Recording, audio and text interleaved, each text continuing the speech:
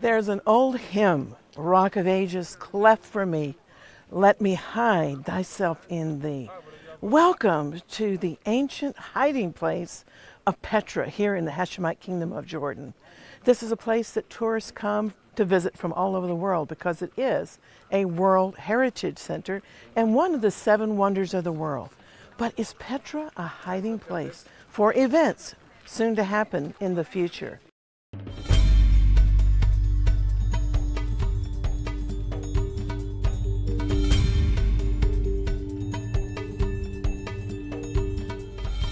This generation has seen something that the Jewish people have waited 2,000 years to fulfill. They're now back in their holy land, the land of Israel. Yet, day and night, we read and hear the incriminating accusation, occupied territory, occupied territory. Well, the truth is, the Jews are occupying, but it's their own land, the historic land of Israel, in the fulfillment of so many Bible prophecies. Yet, the UN's constant condemnation of Israel is also fulfilling end-time prophecies concerning the nations coming against Israel's capital, Jerusalem. End-time puzzle pieces are falling into place, and prophetic events are moving quickly forward. We've just come back from exploring the ancient desert stronghold in Jordan called Petra, also known in the Bible in the area of Basra. Petra is the feminine form of a Greek word translated as the rock. Many Bible teachers strongly believe Petra will be occupied territory by the Israelis as a place of refuge in the future for God's people. Well, thanks partially to the movie Indiana Jones and the Last Crusade, Petra has become Jordan's #1 tourist destination. The Rose Rock City has also been voted one of the 7 wonders of the world. Petra's past is both mysterious and exotic along the ancient spice route, but its future may be even more compelling than its past. Well, there are at least 4 biblical clues that suggest Petra will be the hiding place for Israelis during the period in the future called the Great Tribulation, or Jacob's Trouble. Even prominent rabbis here in Israel have gathered to say that we've entered the general time of Jacob's trouble. Clue number 1 about Petra as a city of refuge is found in the prophecy of Daniel, chapter 11, verse 41. It prophesies that the coming world leader, the Antichrist, will enter the glorious land of Israel, and many countries shall be overthrown. But Edom, Moab, and the prominent people of Ammon shall escape, it says, from his hand. So who are Edom, Moab, and Ammon? Well, they're 3 ancient peoples whose territories include the natural mountain fortress of Petra and coincide with the present nation of Jordan. It's also significant that Petra has been declared a World Heritage Site, so it shouldn't be attacked, bombarded, or in any way damaged during times of war. Surely a factor rendering Petra a place of refuge here in the region. Now, a second biblical clue about Petra being an end-time hiding place is found in the back of the book in Revelation chapter 12, which describes a great sign. The word great here in the Greek is mega. It's going to be a mega sign seen in heaven.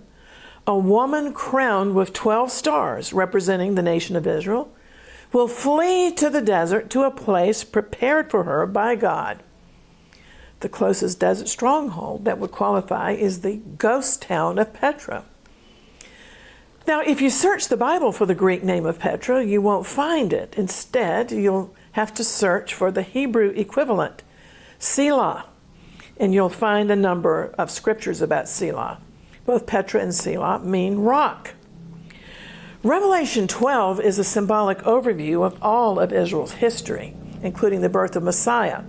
In Revelation 12:6, we read this prophecy about a woman, Israel, who flees into the desert to a place prepared for her for 1,260 days. That's 3.5 years.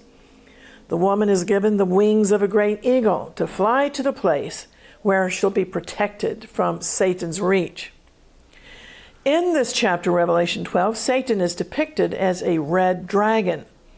And from the dragon's mouth, water is spewed like a flash flood in the wadi to sweep away the woman in a torrent. But just as in the days of Bible miracles, behold, the earth opens its mouth and swallows the river, frustrating the dragon's plan. Just as Pharaoh's armies were drowned in the Red Sea. This scenario corresponds to Jesus' warning in a briefing known as the Olivet Discourse, given here on the Mount of Olives opposite the Second Temple. Jesus, Yeshua, gave a sweeping outline of the future. He said, "So when you see standing in the holy place the abomination that causes desolation," spoken of through the prophet Daniel, "let the reader understand. Then let those who are in Judea flee to the mountains." He said they'll have to run for their lives, and nobody should try to collect things for the journey. And how dreadful, he said, it'll be for pregnant women and nursing mothers. Pray, Jesus said, that your flight won't be in winter or on the Sabbath, for then there's going to be great distress unequaled from the beginning of the world and never equaled again. In fact, Jesus said, if those days aren't shortened, no one would survive. But for the sake of the elect, the remnant, the days will be shortened. It's interesting that Jesus didn't instruct the residents of Israel's coastline to flee to the mountains. The Lord plainly said, let those who are in Judea flee. Furthermore, his reference to the Sabbath establishes the fact that he's giving a specific warning to observant Jews because they're restricted from traveling great distances on the Sabbath. He's not speaking to the church. He also urged prayer that their escape should not be in the wintertime, with its rain and potential flash floods in the canyons and desert valleys. Now, a third biblical clue that suggests Petra will be a hiding place for the Israelis during the Great Tribulation is found in Isaiah chapter 63, where the Lord is seen coming from Basra, the region where Petra is generally located. He comes triumphant over his enemies. This will be just prior to the second coming in Jerusalem. The entire world will be engulfed in terrible judgments, but the believing refugees who constitute Israel's remnant will be protected in the Lord's sheepfold around Basra in Jordan. And keep in mind, Basra means sheepfold. A fourth fascinating biblical reference is found in Micah 2, verses 12 to 13. God says, I will surely assemble all of you, Jacob. I will surely gather the remnant of Israel. I will put them together as sheep in Basra. They shall make great noise because of a multitude of men. And the breaker goes up before them. They break out, pass through the gate, and go out by it. So their king goes on before them, the Lord at their head. This is speaking of a mighty salvation and deliverance of the remnant. Well, we've made our ministry a lifetime commitment to pray for the peace of this city and to pray for the protection of God's people. The urgent question is, will the church wake up to understand how late it is on God's timetable? A 12th century rabbi made the most extraordinary prediction about recent events that I'd like to share with you now because it's all connected. Yehuda ben Samuel, known as Yehuda the Hasid or Judah the Pious One, lived in 12th century Germany. He was consulted regularly by the Bishop of Salzburg, and he also acted as a seer for a member of the royal family. Yehuda ben Samuel was well-read and he kept up with world events. His father was also called the Pious, as well as HaKadosh, the Holy One, and HaNabi, the Prophet. They are wonderful examples of how the Lord kept his hand upon the Jewish people throughout the diaspora. Reportedly, Yehuda ben Samuel emphasized the importance of studying the Bible over the Talmud. Yehuda ben Samuel wrote the Book of the Pious, which included teachings on reverence for parents, worship of God, prayer, visiting the sick, and so forth. And he wrote Sefer HaKavod, Book of Glory, a title that sounds infinitely fascinating to me, but unfortunately it's been lost, and is only known by quotations that other authors have made from it. Well, God's hand was remarkably upon him, and he became a miracle worker. But the most famous aspect of his life was his prediction of the year of Israel's redemption through calculations that added up to 1917 and beyond. Yehuda ben Samuel's predictions were translated thanks to Ludwig Schneider of Israel Today magazine, and also they were recently published in Stephen Green's Christian Voice magazine. The prediction by Yehuda ben Samuel is quite extraordinary. He wrote that when the Ottoman Turks conquer Jerusalem, they will rule over Jerusalem for 8 jubilees, and 1 jubilee is 50 years. Afterwards, he said, Jerusalem will become no man's land for 1 jubilee, and then in the 9th jubilee, it will once again come back into the possession of the Jewish nation, which he said would signify the beginning of the Messianic end time. So during Yehuda's lifetime, in 1187, Saladin took Jerusalem from the Crusaders. Yehuda wouldn't live to see the brief Christian control of the city in 1229, nor its capture by the Muslim Mamluks in 1250. But 300 years after his death, the Ottoman Turks conquered the Mamluks in 1517 and took this holy city. If Ben Samuel's prediction was correct, the Ottoman Empire would fall in 1917. And that's what happened. On the 8th of December 1917, the Ottomans gave up defending Jerusalem. They were intimidated by British warplanes overflying this city. The prophecy of Isaiah 31:5 was fulfilled to the letter. As birds flying, so will the Lord of hosts defend Jerusalem. Defending also, he will deliver it, and passing over, he will preserve it. On the 9th December 1917, the Turks began to leave through a northern safe passage that General Edmund Allenby had left for them. Allenby himself entered Jerusalem on foot through Jaffa Gate on the 11th December 1917. Then in the terms of the 1922 British Mandate, Jerusalem stayed under Gentile control. And even after the Jewish state was declared in 1948, the eastern part of the city remained in Jordanian hands. Then, 50 years later, as Ben Samuel had predicted, the Jewish people regained control over all of Jerusalem in the Six-Day War of June 1967. Have we, as Ben Samuel predicted, entered the period of the Messianic end time? Well, certainly 1967 appears to be the fulfillment of the times of the Gentiles.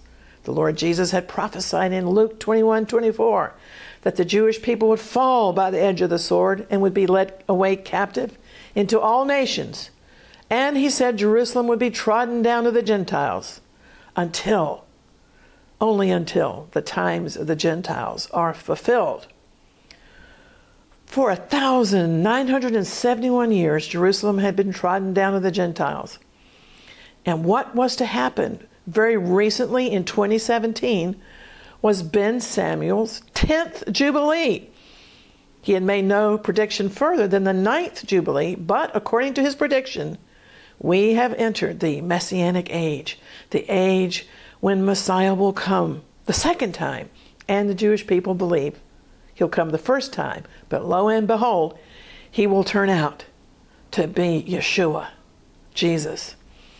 As 2017 was drawing to a close, on 6 December, American President Donald Trump, with Vice President Mike Pence at his side, announced that he would bring into force Congress's Jerusalem Embassy Act of 1995 to move the American embassy from Tel Aviv here to Jerusalem, the capital, the seat of Israel's government.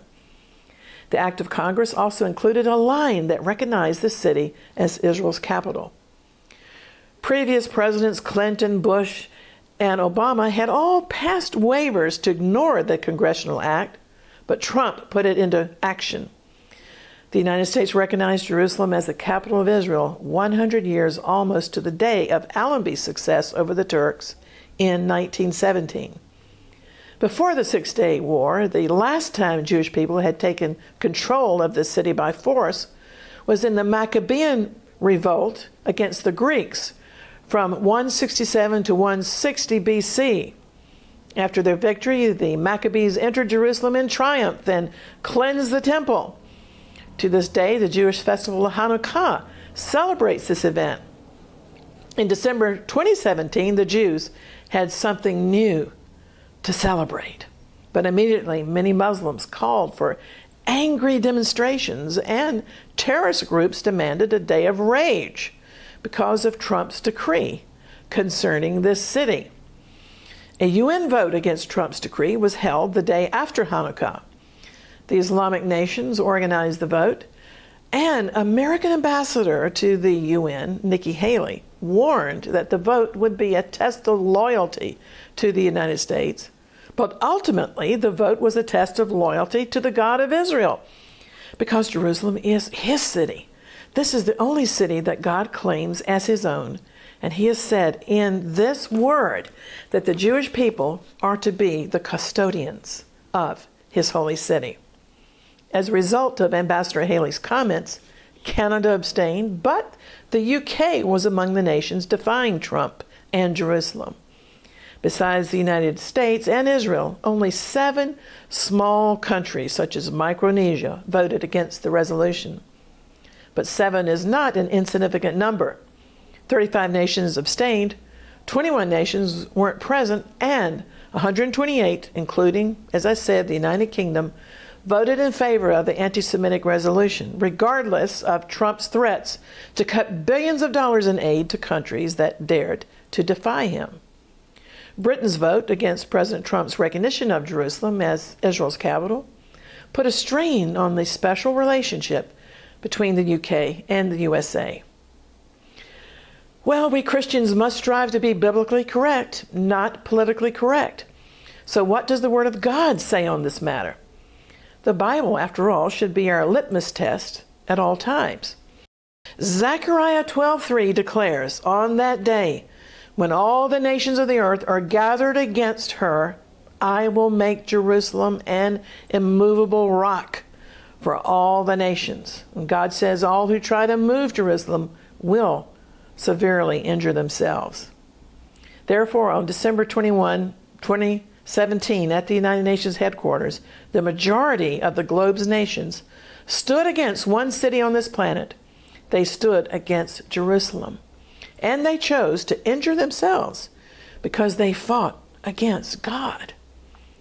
Once again, the UN underscored its determination that any actions taken by Israel to impose its jurisdiction and administration on this holy city are considered to be illegal in the eyes of the nations, but of course not illegal in the eyes of God Almighty. Brazenly, the UN decreed that Israel's actions are null and void and have no validity whatsoever. The UN continually, in fact, calls upon Israel to immediately cease all so-called illegal and unilateral measures. The decrees coming out of the UN and the terrorist calls for days of rage bring to mind the words of Psalm 2.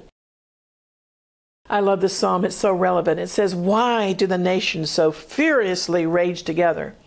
And why do the people imagine a vain thing?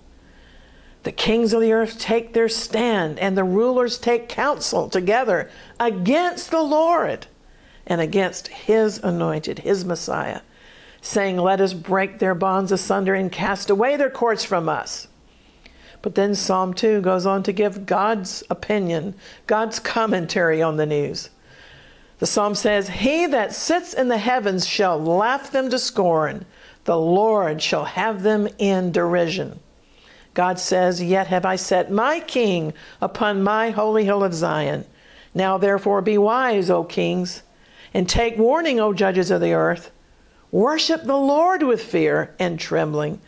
Kiss the Son," that's Yeshua, "lest he be angry and you perish from the right way, for his wrath may soon be kindled." But it says, how blessed are all those who put their refuge in him. Each time the UN makes an anti-Semitic decree, it moves the world closer to fulfilling an ancient prophecy found in Zechariah 14:2. In that verse, God says, I will gather all the nations against Jerusalem for battle. Well, one prominent Christian website asked the question, why didn't the different international leaders just simply call President Trump privately and say, we strongly differ with your recognition of Jerusalem? But instead, in the most public forum available, 128 nations condemned America for doing the right thing. And the resolution foolishly defied the American decision as, quote, null and void. Well, many watchmen on the walls believe that there's definitely a connection between the UN's vote and Zechariah 12:3 concerning Jerusalem, because the vote confirms worldwide opposition and animosity towards a Jewish Jerusalem. The UN vote is a reminder, and it's a wake-up call of just how accurately God predicted future events. Long ago, this Bible spoke of a coalition of nations that would come against this city and try to meddle with a Jewish Jerusalem. If we can find good news in all of this, the good news is that the UN vote brings us closer to the Lord's return. It's just hard to dismiss the validity of the Bible when we see prophecy like this concerning Jerusalem being fulfilled. This is a very accurate book. Well, our friend Josh Reinstein, director of the Knesset Christian Allies Caucus, said that in the past, peace negotiations always got stuck on the issue of Jerusalem. And so there was a situation where there was never going to be peace because Jerusalem was always an obstacle. But now it's been made very clear that Jerusalem is Israel's capital. The Israeli government says it's not going to negotiate on Jerusalem. So things are coming to a head big time. Well, what will ultimately happen? I'm going to draw your attention to Amos 4, verses 12 to 13, which says, O Israel, prepare to meet thy God. This new nation of Israel is rapidly moving towards the time when they will indeed meet their God. In our lifetime, we've witnessed the miraculous rise of the new Israel. This nation, again, is the object of great hatred, but the God of Israel hasn't changed. Therefore, he says in Malachi 3:6, you sons of Jacob are not consumed. Isn't that marvelous? You see, Israel can't be consumed because the God of Israel can't change. And we have a living word from Amos 5:4 to give to the Jewish people. For thus saith the Lord unto the house of Israel, seek me, and you shall live. Will God send Israel to Petra to cause them to seek his face as never before? In Amos 4, the Lord presents several criticisms against Israel, and then he says, yet you haven't returned to me. The purpose of this nation's afflictions, particularly in the end times, is to cause Israel to return to the Lord as a nation. It hasn't happened yet nationally, but it will happen, and all of Israel will be saved. God will allow troubles to occur, even Jacob's trouble, in order to bring Israel back to himself. A very key verse is Jeremiah 37. It speaks of Jacob's trouble, described as a time of unprecedented trouble, but he, Jacob, Israel, shall be saved out of it. In times past, the Jewish people weren't saved from the pogroms and the Holocaust. But during the time of Jacob's trouble, God's sure promise is that Jacob, Israel, shall be saved out of it. So let's turn to Isaiah 63, where we read about the second coming of the Messiah, when he will save the remnant of his people and take revenge on the enemies of his kingdom. Here's what Isaiah 63 says about God's vengeance on the nations and about the second coming. Verse 1, who is this who comes from Edom with crimson-stained garments from Basra, which was the ancient capital of Edom? I'm reading from the Amplified. This one, the Messiah, who is majestic in his apparel, marching in the greatness of his might. It is I, the one who speaks in righteousness, proclaiming vindication, mighty to save. In verse 2, the question is, why is your apparel red and your garments like the one who treads in the winepress? And then Messiah answers, I have trodden the winepress alone, and of the peoples there was no one with me. I also trod them in my anger and trampled them in my wrath, and their life blood is sprinkled on my garments, and I stained all of my clothes. For the day of vengeance was in my heart, and my year of redemption has come. So it's very interesting. There's a companion verse in Revelation 19:13 that speaks of Messiah wearing a robe dipped in blood. And his title was The Word of God. Isaiah 63 continues, I looked, but there was no one to help. And I wondered, I was appalled that there was no one to uphold truth and right. So my own arm brought salvation, and my wrath sustained me. And he brought the people out in the midst of his fury and brought down their strength to the earth. These are very solemn future verses of the Messiah coming out of Basra. But then verse 7 speaks of a mighty deliverance. It says, I will tell of the kindnesses of the Lord. He said, surely they are my people, referring to the remnant, children who will be true to me. And so he became their Savior. You see, we're living in a peculiar period of extended grace between the closing of the time of the Gentiles and the rising again of Israel and the second coming of Jesus. It's so easy for us to get worn down by the cares of this world, but we mustn't stop watching for the Lord's coming because the hour is very late. Today, we're witnessing increased persecution of Christians, just as the Lord warned us. And just as persecution is befalling Jews again across the world, so it is with Christians. We must realize that we're connected in our Judeo-Christian beliefs. We can't ignore the signs of the times. So I urge you to be ready for the Lord's sudden appearance. Call upon his name, and the Bible promises you shall be saved.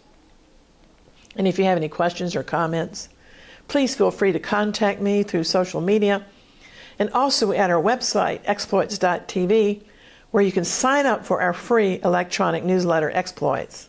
Also, please download our Jerusalem Channel app from your app store.